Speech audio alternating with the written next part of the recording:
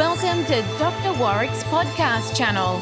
Warwick is a practicing cardiologist and author with a passion for improving care by helping patients understand their heart health through education. Warwick believes educated patients get the best health care. Discover and understand the latest approaches and technology in heart care and how this might apply to you or someone you love.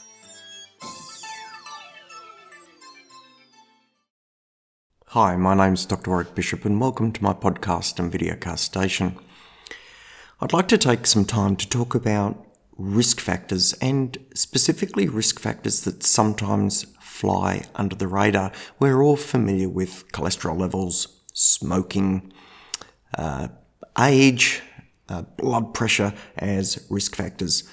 And we know that carrying extra weight and poor exercise are important, but let me touch on a couple of things that are pretty important, and the first of those is a thing called lipoprotein(a), and I think we're going to see more and more of this in the coming years. When we think about cholesterol, we think of a cholesterol profile that has good cholesterol, the so-called HDL, bad cholesterol, the so-called LDL, the one that really tends to deposit cholesterol in the arteries, and the ugly cholesterol, which is triglycerides. And these are really reflective of people who have prediabetes or insulin resistance, who are drinking too much alcohol, who are eating too many carbohydrates, who are overweight, and who are not exercising. Lipoprotein(a) is really a bad cholesterol. It's, if you like, very closely related to low density lipoprotein or LDL cholesterol, the so-called bad cholesterol. But lipoprotein(a) has a special tail on it, and that protein tail has a sting. It seems to be linked to increased inflammation. It also seems to increase the likelihood of clot formation. So it means it can increase the chance of clots forming within the bloodstream, and that's part of the process of heart attack. So this particular subfraction of cholesterol transport, lipoprotein(a), carries with it increased risk of cardiac event, and we tend to see it disproportionately in patients who have heart attack or similar events at an early age.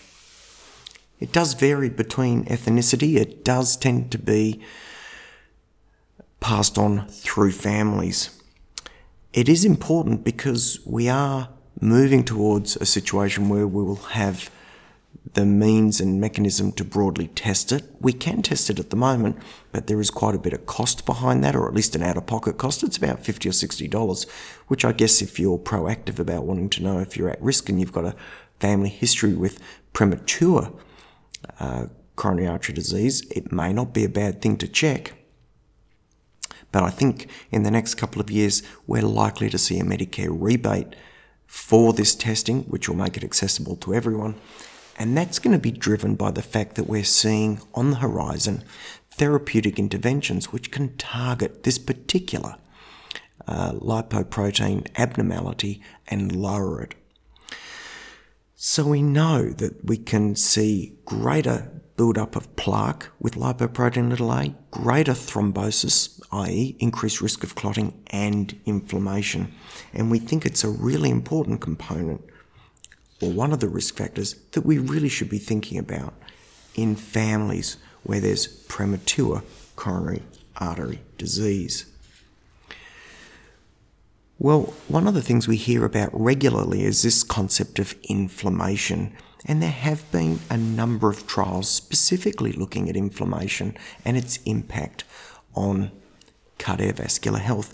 And there's a doctor who has led the charge in investigating inflammation, Dr. Paul Ridker, who's been behind these major trials called Jupiter and Cantos, which have demonstrated unequivocally that there is a component of inflammation in the process of coronary artery disease.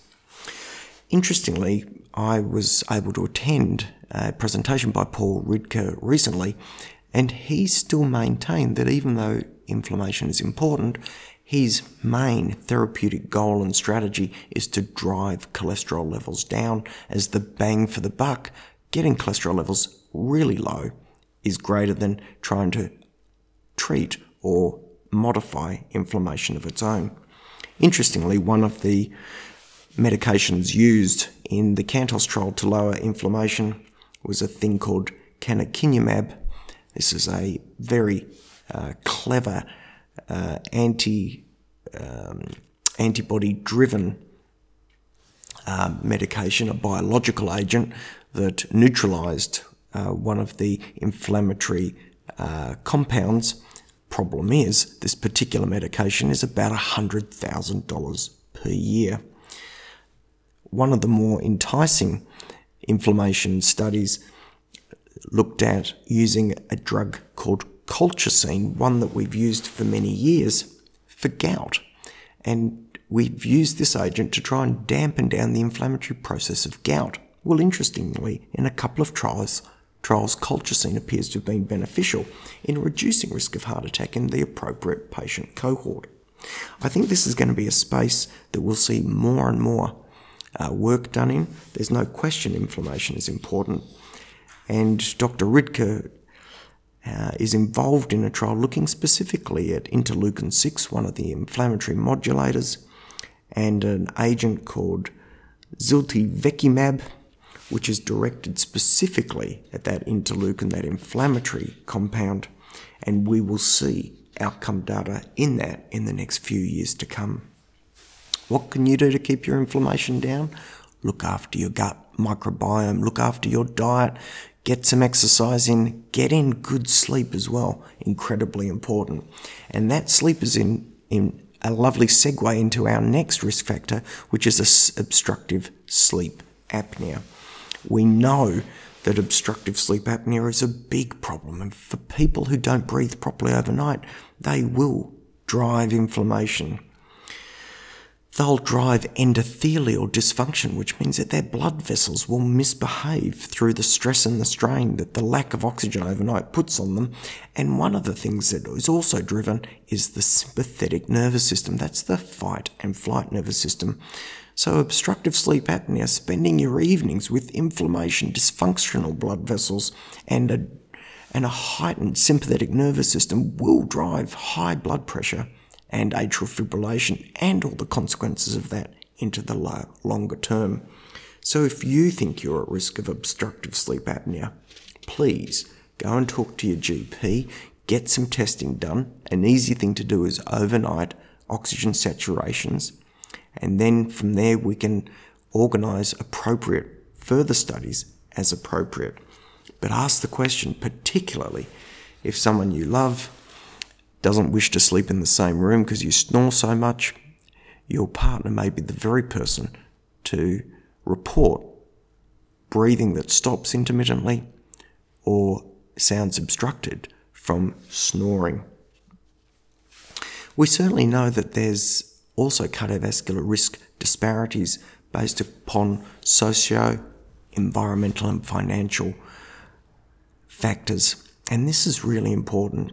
We know that well-educated, socio-economically sound people have access to the best healthcare and therefore have the best health outcomes. We've got to remember that people who are socio-economically deprived, who have an environment which is not ideal or are financially challenged, just may not have the resource to deal with the standard cardiovascular risks that others who have better resources are able to do.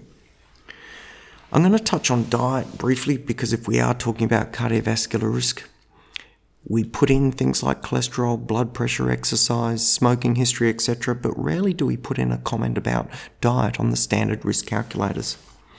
I think we know that there's good evidence from particularly the Predimed study that extra virgin olive oil together with nuts are beneficial in terms of reduction of cardiovascular risk.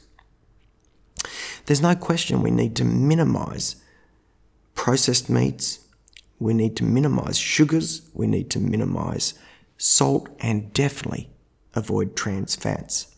So fruits, limited, veggies, lots, green, nuts, extra virgin olive oil should be the basis of what we're doing from a dietary perspective. Cheese, eggs, and unprocessed meat, and particularly grass-fed beef and grass-fed other protein sources are preferable. Well, there's a bit of a run through lipoprotein a. Get it checked if there's premature coronary artery disease in your family.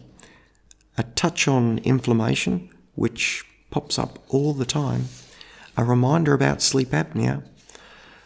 Not forgetting socioeconomic disparity. And a few words on diet. Well, I hope that all makes a bit of sense to you. They're nice reminders about things that we can do and be aware of in our journey for the best health possible. If you've got any queries or questions, drop me a note. Or if you've got suggestions for future episodes, please get in touch at info@drwarwickbishop.online. For now, however, till next time, I hope you live as well as possible for as long as possible. Take care and bye for now.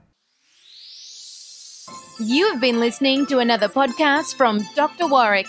Visit his website at drwarwickbishop.com for the latest news on heart disease. If you love this podcast, feel free to leave us a review.